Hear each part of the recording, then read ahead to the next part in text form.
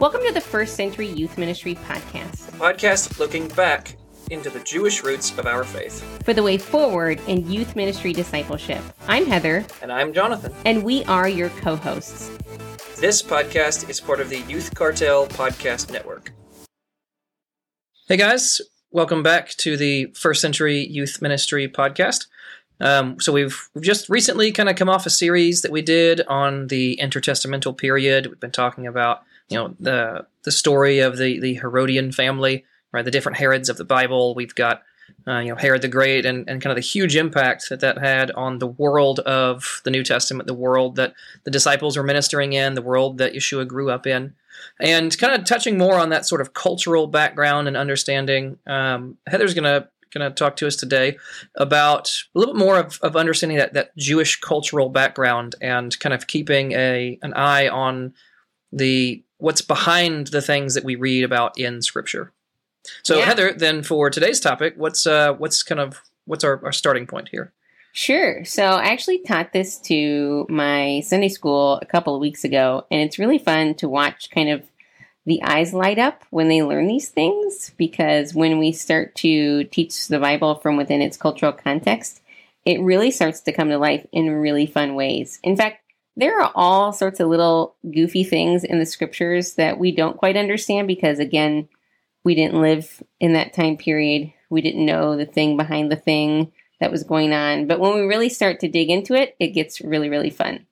So to kind of kick off this episode, I thought it'd be fun to bring this into our world a little bit to understand the importance of understanding cultural context, right? So I was just thinking, for example, if I were to show up, say, in Chicago, on the south side of Chicago, wearing a Cubs jersey, and all of a sudden I'm riding on the subway and I'm getting these dirty looks from people, and I'm thinking to myself, do I smell? Did I sit down in the wrong seat? Like, why are these people giving me these dirty looks? Well, culturally, contextually, I'm on the wrong side of Chicago if I'm going to wear a Cubs jersey. You know what I'm saying?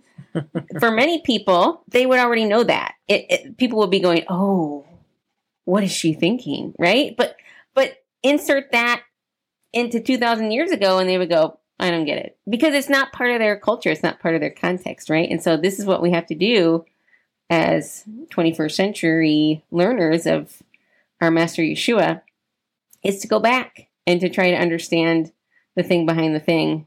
And so that's what we're going to do today in the story of Jesus raising Lazarus from the dead.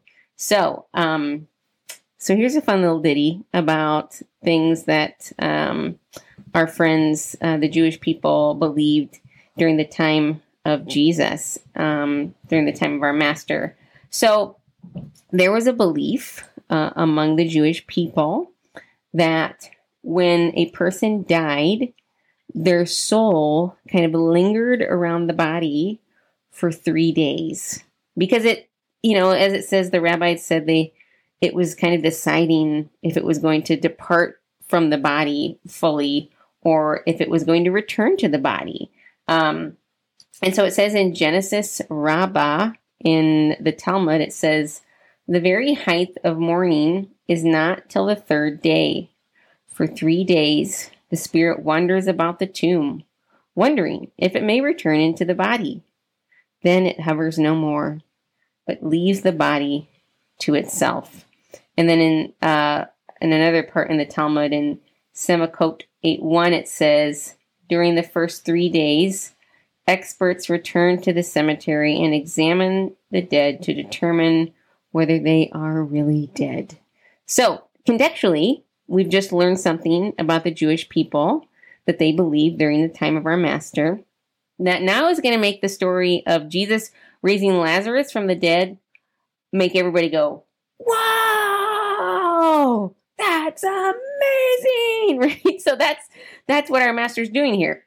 Because it's so funky. Because if you read the story and you just kind of read it for face value, there's some things that make you kind of scratch your head a bit, right? The whole thing about Mary and Martha send word to Jesus that their brother Lazarus is sick. And then the scripture says, and Jesus waited 2 more days. Like, what?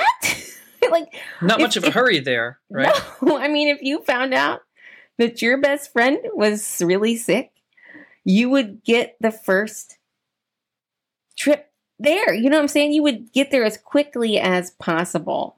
But again, this is where Jesus is setting up the scene. He knows what he's doing, and he's proving his messiahship and his ability to raise the dead in only a way that a Messiah can in this story. In fact, he says to his disciples in John chapter 11, "This sickness will not end in death. No, it is for God's glory, that God's Son may be glorified through it."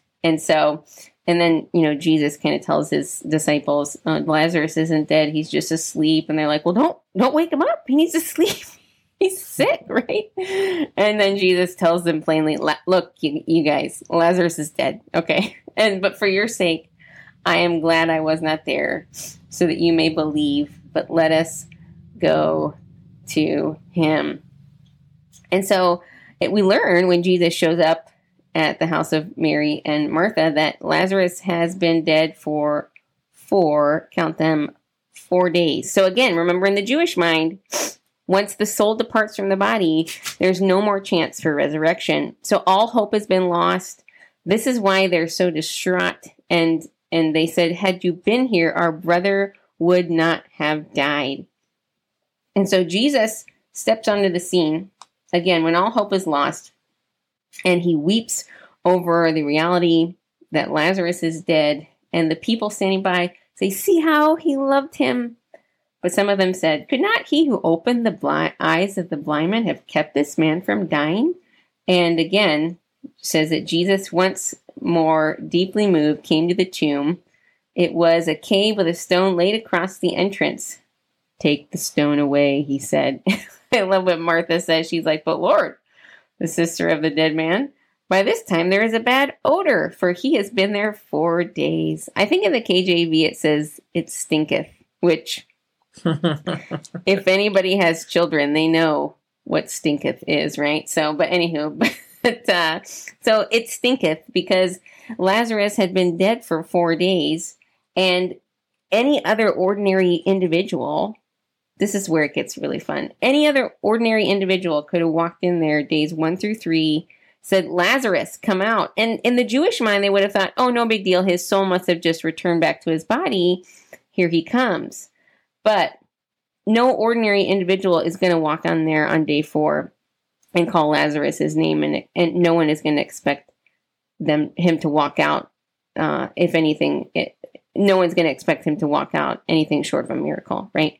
And so Jesus walks in, and by the authority given to him by God, says, Lazarus, come out, and the dead man comes out. And Jesus, again, shows himself to be Messiah. And so everybody's in shock. They just can't believe it. Jesus tells Lazarus, brother, take off those grave clothes.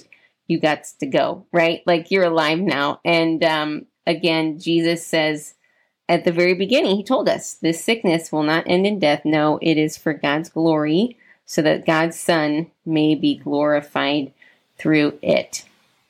And so, what's the moral of the story, right? Well, the fun part that we got to learn was that there's a context and there's a culture which Jesus lived in, which when we understand that, it makes the words of Jesus and the ministry of Jesus makes so much more sense and becomes so much more powerful. And so when you're teaching this to your students or to whomever you might be teaching this to, remember that there's something, usually a thing behind the thing. And the thing behind the thing here was that the Jewish mind, the Jewish people believed in this idea of the soul hovering around the body the first 3 days.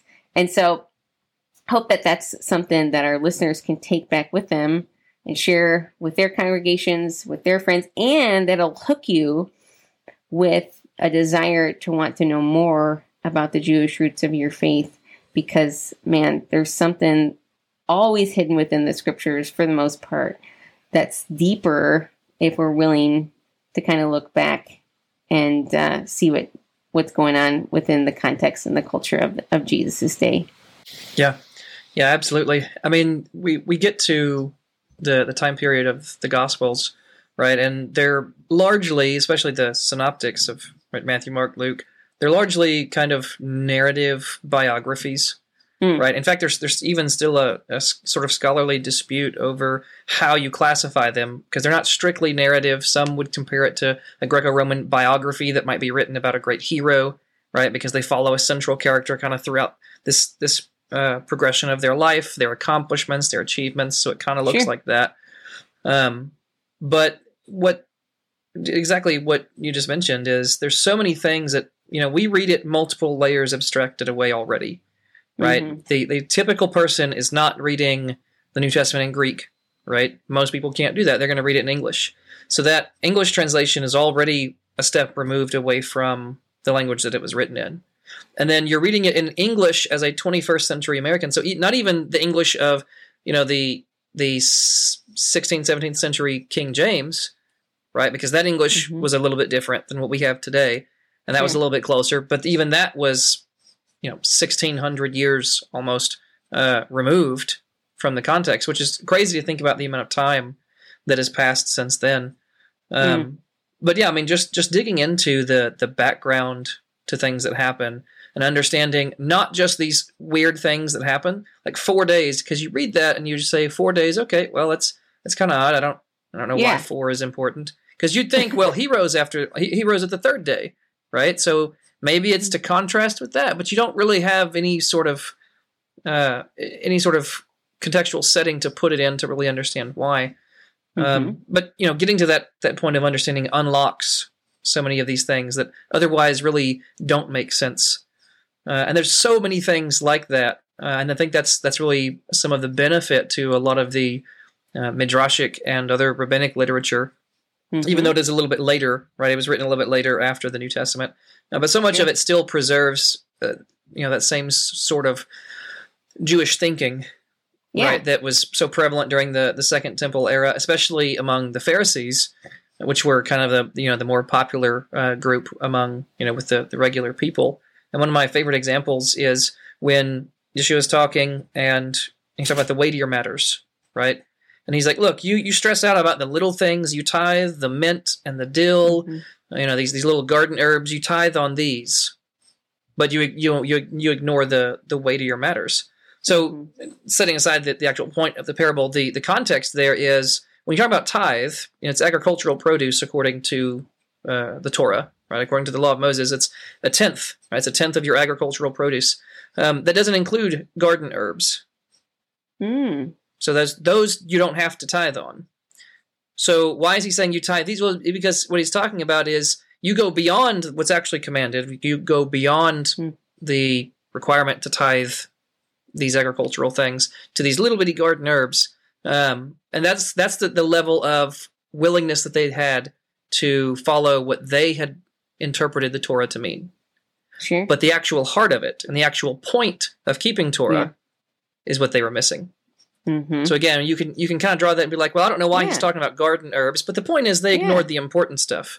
But when you understand what the tithing was and what it wasn't and what they had done with it, it opens more of it. It makes it easier to comprehend. And then I think once you comprehend better its own setting, it becomes easier to contextualize. It becomes easier to apply that to your own time and setting. Absolutely.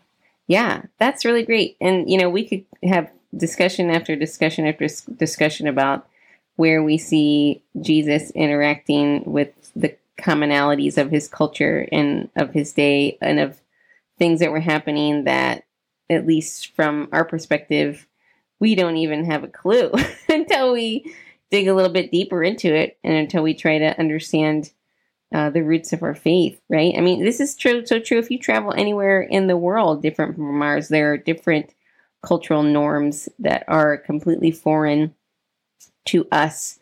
I remember when I was in East Asia, and there's no such thing as like personal space there. And so people will get like uncomfortably close to you, and it's not a big deal. Like they're just like creeping up on you, Space invaders. Yeah, there's like there's nothing like that there though. because again, this is a different culture. It's a different way that they understand and see life. And so again, is it true that the soul lingers around the body for 3 days? Like, okay, that's not the point, right? The point is it's what they believed at the time, right? And it's what Jesus spoke into. He met the people where they were. He understood the culture and therefore spoke himself into it in a way that showed himself to be the true King of Kings, the true Lord of Lords, the true Messiah, and God's sent one to save them from their sins. So, Jonathan, this has been a fun discussion, I think, don't you? And hey, absolutely. Also, if people want to connect with us a little bit more and learn more about these fun things, because we love teaching about these fun things, they can connect with us on our Facebook page. Ask a question, dig a little bit deeper with us. We're going to be doing a launch pretty soon on an ebook that we have coming out called A Youth Leader's Guide to Making Sense of the Apocrypha. And so definitely be on the lookout for that. And we're super excited to be sharing that material with all of you. So friends, thanks for joining us for this episode of the First Century Youth Ministry Podcast. And we'll catch you next time. Bye.